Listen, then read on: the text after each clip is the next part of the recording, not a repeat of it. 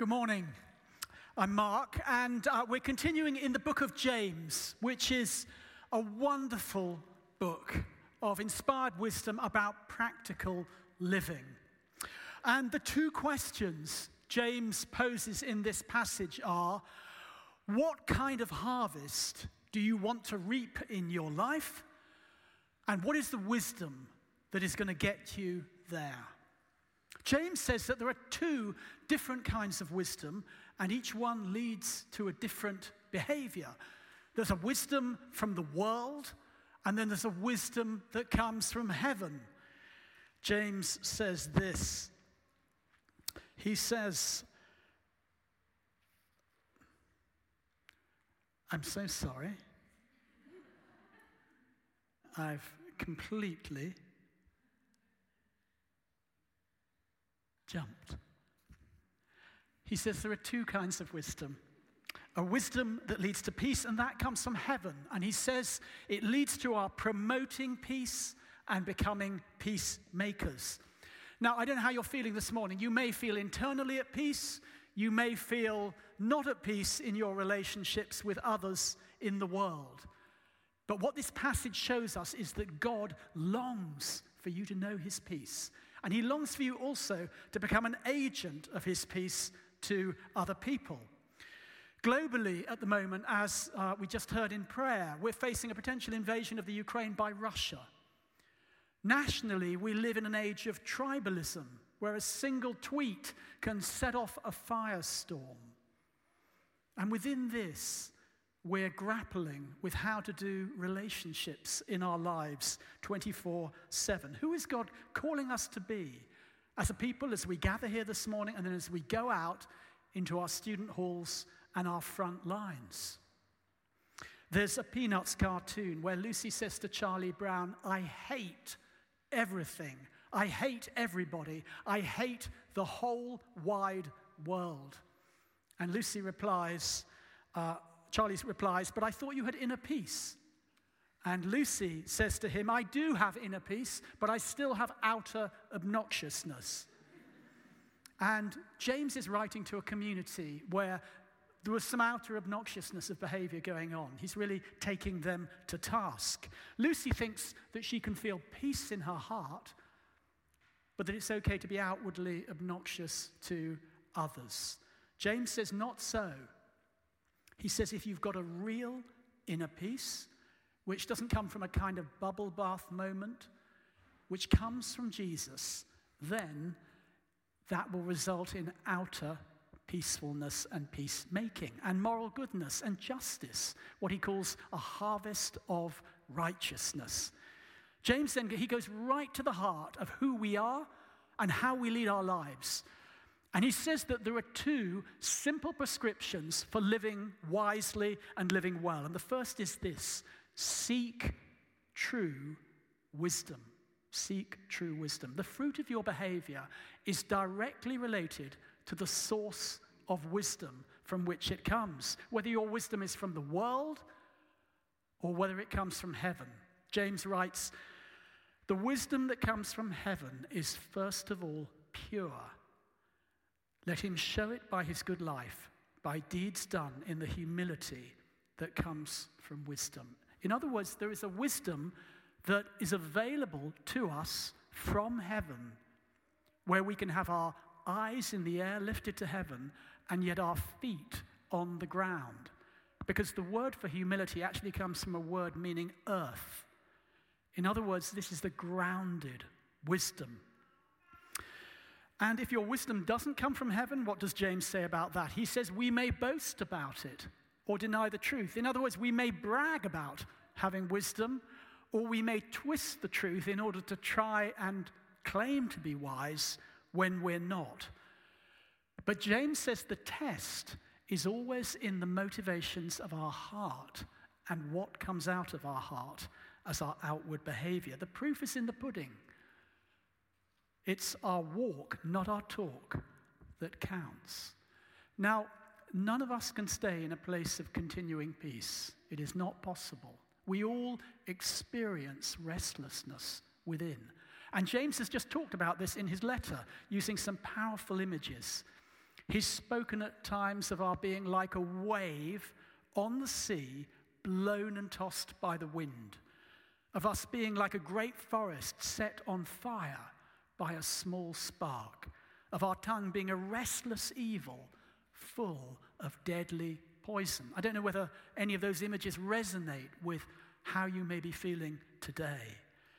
James says we're fish in the world's fish tank, and that the wisdom that comes within that fish tank from the world is earthly, unspiritual, and of the devil, which is a lot of negative influences weighing upon each one of us.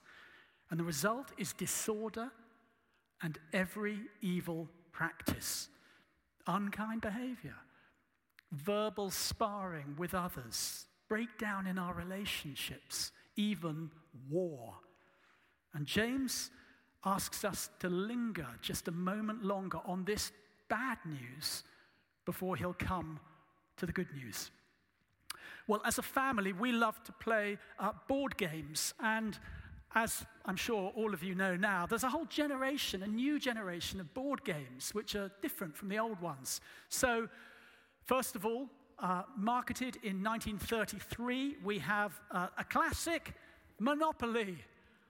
Who likes Monopoly? Put up a hand if you've played Monopoly. Yeah, we love this in our household. But here's another one. First created in 2008, long before COVID. This is a very different kind of game. Pandemic. Now, many of you will know, Monopoly is a competitive game. Yeah, we seek to build our own kingdom and bankrupt others.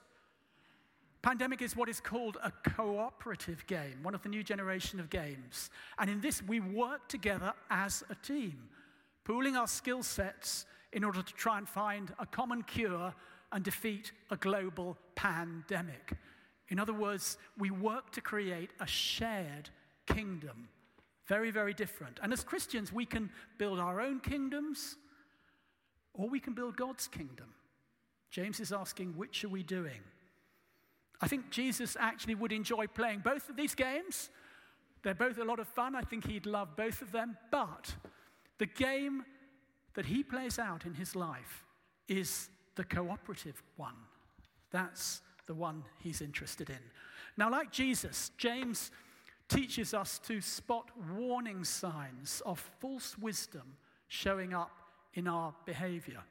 He says we can harbor bitter envy and selfish ambition in our hearts.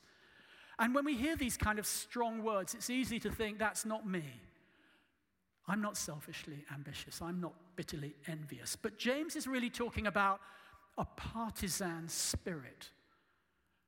I'm partial to chocolate, but I'm also partial to all kinds of other things. I've got desires and strong preferences, and I'm sure you do too. In the Bible, envy and ambition usually spring up when people are in close proximity, not far apart, and usually between near equals. So we have envy between brothers, close companions, and wives. Think of Jacob and Esau. Think of Cain and Abel. Think of Peter and John. Sarah and Hagar, Rachel and Leah. Few of us think of ourselves as grossly ambitious or bitterly envious, but our close relationships can reveal a different picture. The fact is, those nearest to us can often bring to the surface things within us that we didn't know were there. Think of a fellow student who kind of just gets under your skin. Think of a fellow worker in your workplace. Think of a fellow parent. Think of sibling rivalry. Consider this, James was actually Jesus' younger brother. But in Mark 3, it says Jesus' brothers heard of him ministering and thought he was out of his mind. John 7 says they didn't believe in him and they mocked him. And now James writes this letter after having met his older brother, risen from the dead. Imagine you spend your 3 years of your life running after your elder brother, mopping up behind him as he outrageously claims that he is the Son of God, as he attracts thousands. You feel bitter envy in your heart at the attention he's being given, and then after his death, he appears to you resurrected. Isn't it likely that you might want to write about the perils of envy to other people? Bitter envy, selfish ambition. To be selfishly ambitious, it doesn't mean necessarily being like Alexander the Great or Attila the Hun. No, it can simply be about promoting ourselves in a conversation, putting our platform first, trying to look better than others or to get the better of others. Envy is feeling bitter when others have it better. It's about feeling resentful of another person's good. It springs from a fear of competition. Envy doesn't like rivals. It's a competitive game. It kills kindness and it excludes love. And the fact is, you can study and you can work alongside others who are far more gifted than you are and not feel any envy at all. And yet then one particular person can step into your life and trigger these strong feelings. Your best friend is promoted over you at work suddenly. Another parent at the school gates displays brilliant parenting skills. Somebody whose talents you're very aware of suddenly feels to be putting you in the shade. I remember a moment early in my career as a theatre director, long before I came to faith, when I had a difficult time at work, a knockback, and I was unemployed. And I found myself reading newspaper reviews of a fellow theatre director who was having a string of successful productions, kind of one after the other. And I remember well reading a first review and feeling really pleased for this individual that he was doing so well. And then reading the next review and feeling incredibly pleased when there were suddenly one or two negative comments about the production. And by the next review, sincerely wanting to kind of read a critical panning. My heart was changing. It was changing quick. And then suddenly he was being invited to direct his first film. And I was becoming green with envy. But I couldn't, or I wouldn't, stop myself.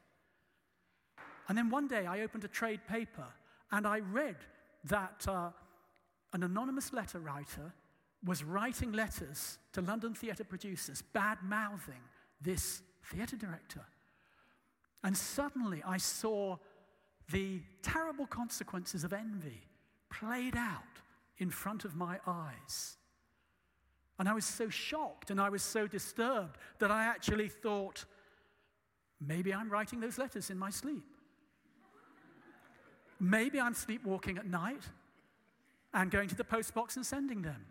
And I remember each morning I would have to check a box of stamps, a book of stamps that I had, in order to make sure that I hadn't used some of them in the night, unknown. I even considered putting sand inside the front door to kind of see if my footprints went out to the post box.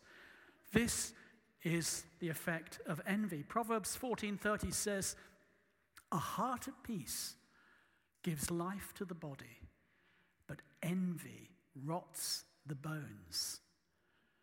Selfish ambition and bitter envy, they come out of a kind of insecurity of identity when we're not feeling secure in Christ. If I feel I am less than someone else, I might try to puff myself up by boasting, or by climbing over others, or by secretly willing their misfortune. You've believed a lie that the pool of resources in life is limited. Or you've believed a lie that you're somehow deficient and that you will only be complete when you have this other thing that is out there. Others are a threat. You try to create a monopoly out of your resources. And the result of these dynamics, James says, in our lives is disorder disorder, radio static in our relationships with one another. Selfish ambition and envy block the progress of God's kingdom. Life becomes competitive, no longer cooperative. James doesn't mince his words. Every evil practice is the result. And this evil sabotages not only the social good, the common good. Envy and selfish ambition always ultimately backfire. For James, they are a loser's game.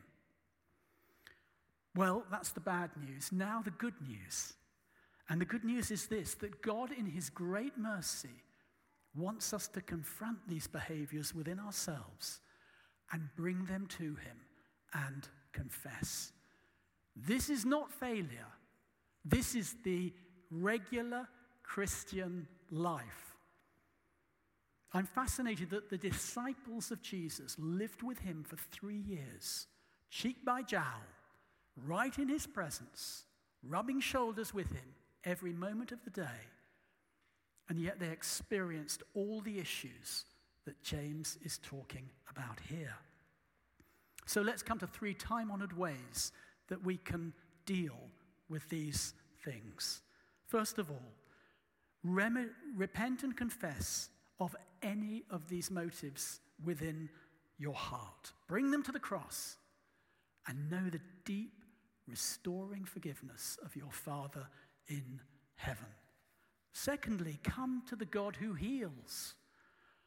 Pray that God will heal this wound of lack or rejection or inner poverty within you. Be renewed today in who you are in Christ. And then thirdly, where you have envied others, remind yourself of the blessings that God has showered upon you and pray blessings upon the lives of others. But as well as pleading with us to seek true wisdom, James does one other thing in this passage. Secondly, he says, pursue true peace. Maybe you're experiencing a lack of peace at the moment in your family relationships or your student halls or your workplace. Or you feel that you've been an agent or a victim of the kind of behaviors that James is describing. Maybe you're simply feeling restless within. You're not feeling internally at peace. The great news is that this is not where God's story ends. James now announces heaven's wisdom. And he says it's first of all pure. It's an uncontaminated spring full of crystal clear water. He describes this wisdom as peace-loving, considerate, submissive, full of mercy and good fruit, impartial and sincere. When we're coming under this wisdom, James says that we are impartial as a people. We're like a finely tuned pair of scales. We don't show any favoritism or any partisan spirit. We're not two-faced, and we don't blow hot and cold. So how do we access this wisdom? Well, we look to heaven. That's what the Bible tells us. Hebrews 13 speaks of the God of peace. Ephesians 4 of the Holy Spirit as the Spirit of peace. Ephesians 6 of the gospel of peace. And Isaiah 9, long before Jesus' birth, of him coming as the Prince of Peace. In 1962, Don and Carol Richardson, who were Canadian missionaries, were ministering amongst cannibal tribes in New Guinea. And these tribes, the Sawi, actually honored treachery as an ideal, as a way of behaving. They would befriend other villages, and then they would betray them and kill them and eat them. And they were far more interested in hearing from the Richardsons about the character of Judas than they were about Jesus. And the Richardsons found themselves in this terrible conflict that was going on between two Sawi villages. Finally, they became so desperate about the impossibility of resolving this that they announced to the Sawi that they were going to leave. At which point the Sawi tribe, fearing the loss of Western resources, said to the Richardsons, "We'll make our peace." And what happened next astonished the Richardsons. It went like this. A man ran from one of the Sawi villages, carrying his only child across the enemy lines into the other village and left that child there. And then a father from this camp ran with his only child to that village and released that child and left that child there. And the villagers in each tribe put their hands upon those two children and pledged their guarantee of peace. And when Don Richardson asked what this was all about, the Sawi said, "You've been urging us to make peace. Don't you know it's impossible to have peace without a peace child?" And Don saw that God was showing him a whole new way of speaking to the Sawi about Jesus, the Prince of Peace. Because God sends his only Son, his peace child, to the world in order to reconcile us to him, that we might know his forgiveness and feel his deep peace, be at one with our Holy Father. We need a peace child, each of us, in our lives in order to be forgiven and to become a person of peace. Do you know this peace child who God has given you? Will you accept him in your arms? Jesus, the peace child and the Prince of Peace, says this: "Blessed are the peacemakers, for they shall be called children of God." When you accept Jesus by faith, God adopts you as his child. You become a new woman or man in Christ, and you begin to grow in the family likeness. And in this peace, you can rest secure now in who you are. You're no longer swayed by the promotion or the demotion of the world. You don't have to look good to others to feel good about yourself. You are loved and valued by your Father in heaven. And you become a peacemaker who, filled with the Spirit of peace, can bring that to your context. Peacemakers who sow in peace raise a harvest of righteousness. If you sow in the rich, dark soil of peace, God will raise up a mighty harvest. Well, I began with Monopoly and Pandemic, the competitive game and the cooperative game. And Jim Decove was a Canadian designer of early cooperative board games. Listen to his account of how his vision for these games began. He says, "I'm in our backyard on the porch watching the neighborhood kids playing some games. The kids are aggressive. They push each other around. Strength is used to dominate. They pick on each other's weaknesses, exploiting them for their own advantage. A little later, when the kids are again deciding on a game, I shout out to them that I know a new game that they might like to try. I describe how I will start the game by covering my eyes at the home post and counting to 100. Everyone else is to hide so that no one around them can see them. We'll pretend that everyone is lost, and I'm coming to rescue them. And when I find someone, we'll join hands, and we'll rush back, and we'll both touch the post which is the rescue station. And then the two of us will go out and try to find someone else and rescue them and bring them to the post. He says, I finished counting up to 100 and I wander out, keeping my eyes open. I find a little girl, and with great delight, big person and little person run hippity-hop to the rescue station. Already I feel something tremendous is about to burst open within me.